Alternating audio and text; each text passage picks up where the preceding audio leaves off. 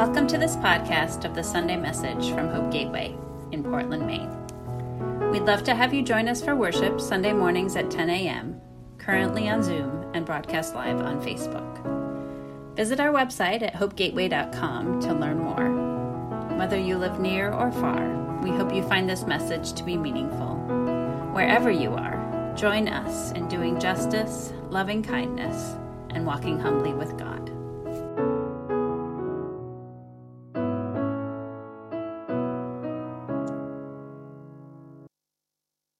Today, we're going to talk about belief and believing. Probably even hearing that word makes you uncomfortable because you probably ended up at Hope Gateway because you are either a part of the Methodist non-creedal tradition in which there is no catechism or affirmation of a particular creed that is required. Or you came from a life experience that has required an assent to a set of particular beliefs that eventually made you uncomfortable. So you ended up somewhere that doesn't do that, like Hope Gateway. Or you've always been a skeptic, a doubter, a cynic, and somehow you found a place here where we are all fairly comfortable with skepticism.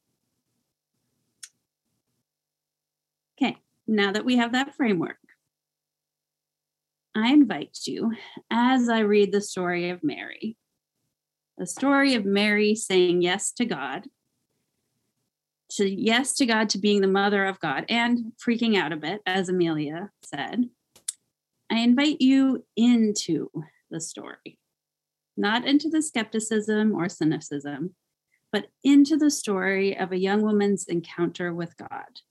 Not into the facts and the plausibility of the situation, but into the impossibility of it all and her belief in spite of all the actualities.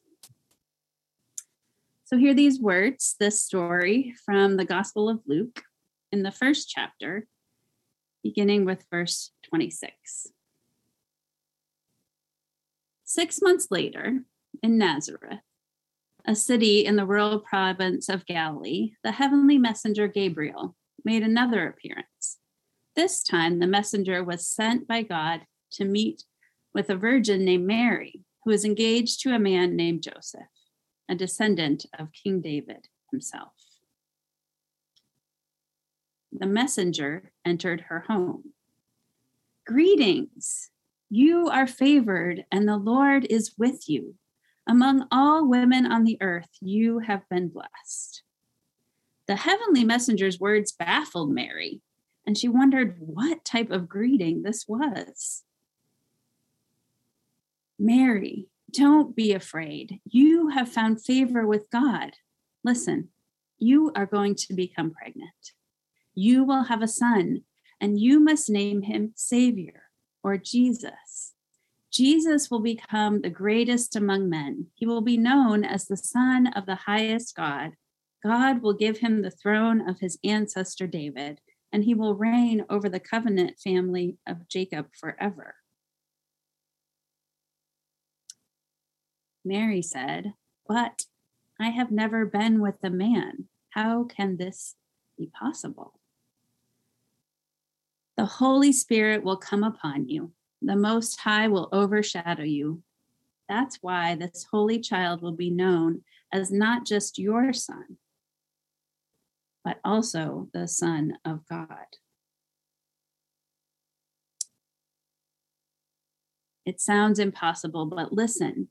You know your relative Elizabeth has been unable to bear children and is now far too old to be a mother. Yet she has become pregnant as God willed it. Yes, in 3 months, she will have a son. So the impossible is possible with God. And Mary responded, deciding in her heart, "Here I am, the Lord's humble servant. As you have said, let it be done to me." And the heavenly messenger was gone. Mary immediately got up and hurried to the hill country in the province of Judah, where her cousins Zacharias and Elizabeth lived. When Mary entered their home and greeted Elizabeth, who felt her baby leap in her womb, Elizabeth was filled with the Holy Spirit. Elizabeth shouted, "You are blessed, Mary, blessed among all women, and the child you bear is blessed. And blessed am I as well that the mother of my Lord has come to me. As soon as I heard your voice greet me, and my baby leapt for joy within me. How fortunate you are, Mary, for you believed what the Lord told you would be fulfilled."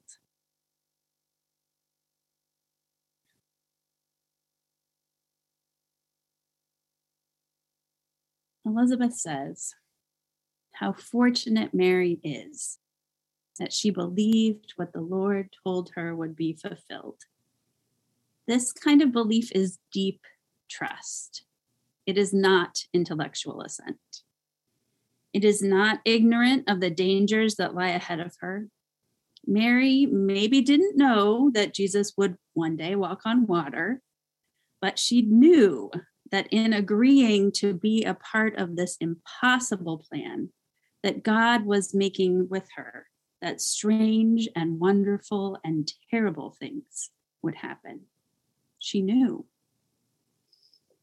She was not oblivious to her situation and the implications of it.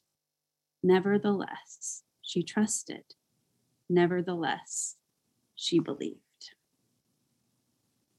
One of the gifts of the resource that we are using for this series, Those Who Dream, is the amazing art that was created specifically for our reflection on these stories and these dreams that we are invited into this Advent. I'd like to share with you two pieces of art and a reflection by the artist, which you can also find in the devotional that you received for this season. The first image is by Lauren Wright Pittman. And the second piece and these words are from Lyle Gwynn Garrity.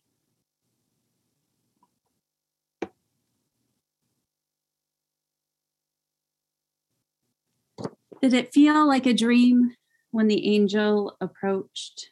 Greetings, favored one. Did her mind spin as she pondered the impossibility of it all? You will bear a son, and he will be great. Did she lose her balance when she realized the gravity of her call? The child will be holy, the Son of God. Did her legs get weak after the words left her lips? Here I am, let it be. In the quiet that followed, did she question everything? Did she realize that she would be perceived as impure, as a threat to patriarchy, power, and proprietary? Did fear cloak her like a garment pulled too tight? And so, in a haze, she runs away, seeking refuge in the hill country, retreating to family who would keep her safe and help her make sense of her world turned upside down. As soon as she falls into Elizabeth's arms, Elizabeth knows and feels it to be true. Yes, I feel it too. We are pregnant with promise. We carry this together. This is not a dream deferred. It is a dream confirmed, a dream shared, a dream that will birth joy. In this image, Mary and Elizabeth's bodies are tenderly intertwined. Halos like crescent moons encircle each of them and their wombs, signaling the cosmic change they bring forth. Those who dream are not alone. Maybe Mary believed before she reached Elizabeth's arms. Maybe she trusted God before Elizabeth confirmed, that she believed. But I can imagine, I can dream that Mary only really believed it would all be okay, and that all the questions that were spinning in her head could be turned down after she felt Elizabeth's embrace, after she was held by someone who loved her, someone she trusted.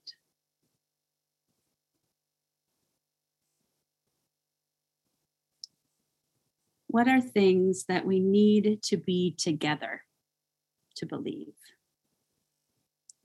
As we heard earlier in our Advent candle lighting, we believe that this world is hard, harder than it should be. When the world falls apart around us, we believe in listening for the angels that say, "Don't be afraid." We believe that love is healing. We believe in friendships, in neighbors, in leaning on each other when the going gets tough. These are things that we believe. They are not a creed or a litmus test, but they are life-giving beliefs that we hold dear, especially, maybe only, when we connect with one another, with others who help us believe. In closing, I'd like to share with you a blessing that Steve Garnis Holmes shared at the end of the fireside chat this week that Alan hosted for the BTS Center. It's a blessing for Mary. It's a blessing for you. It's a blessing for us all. I invite you to believe today that these words are for you in particular, right here, right now.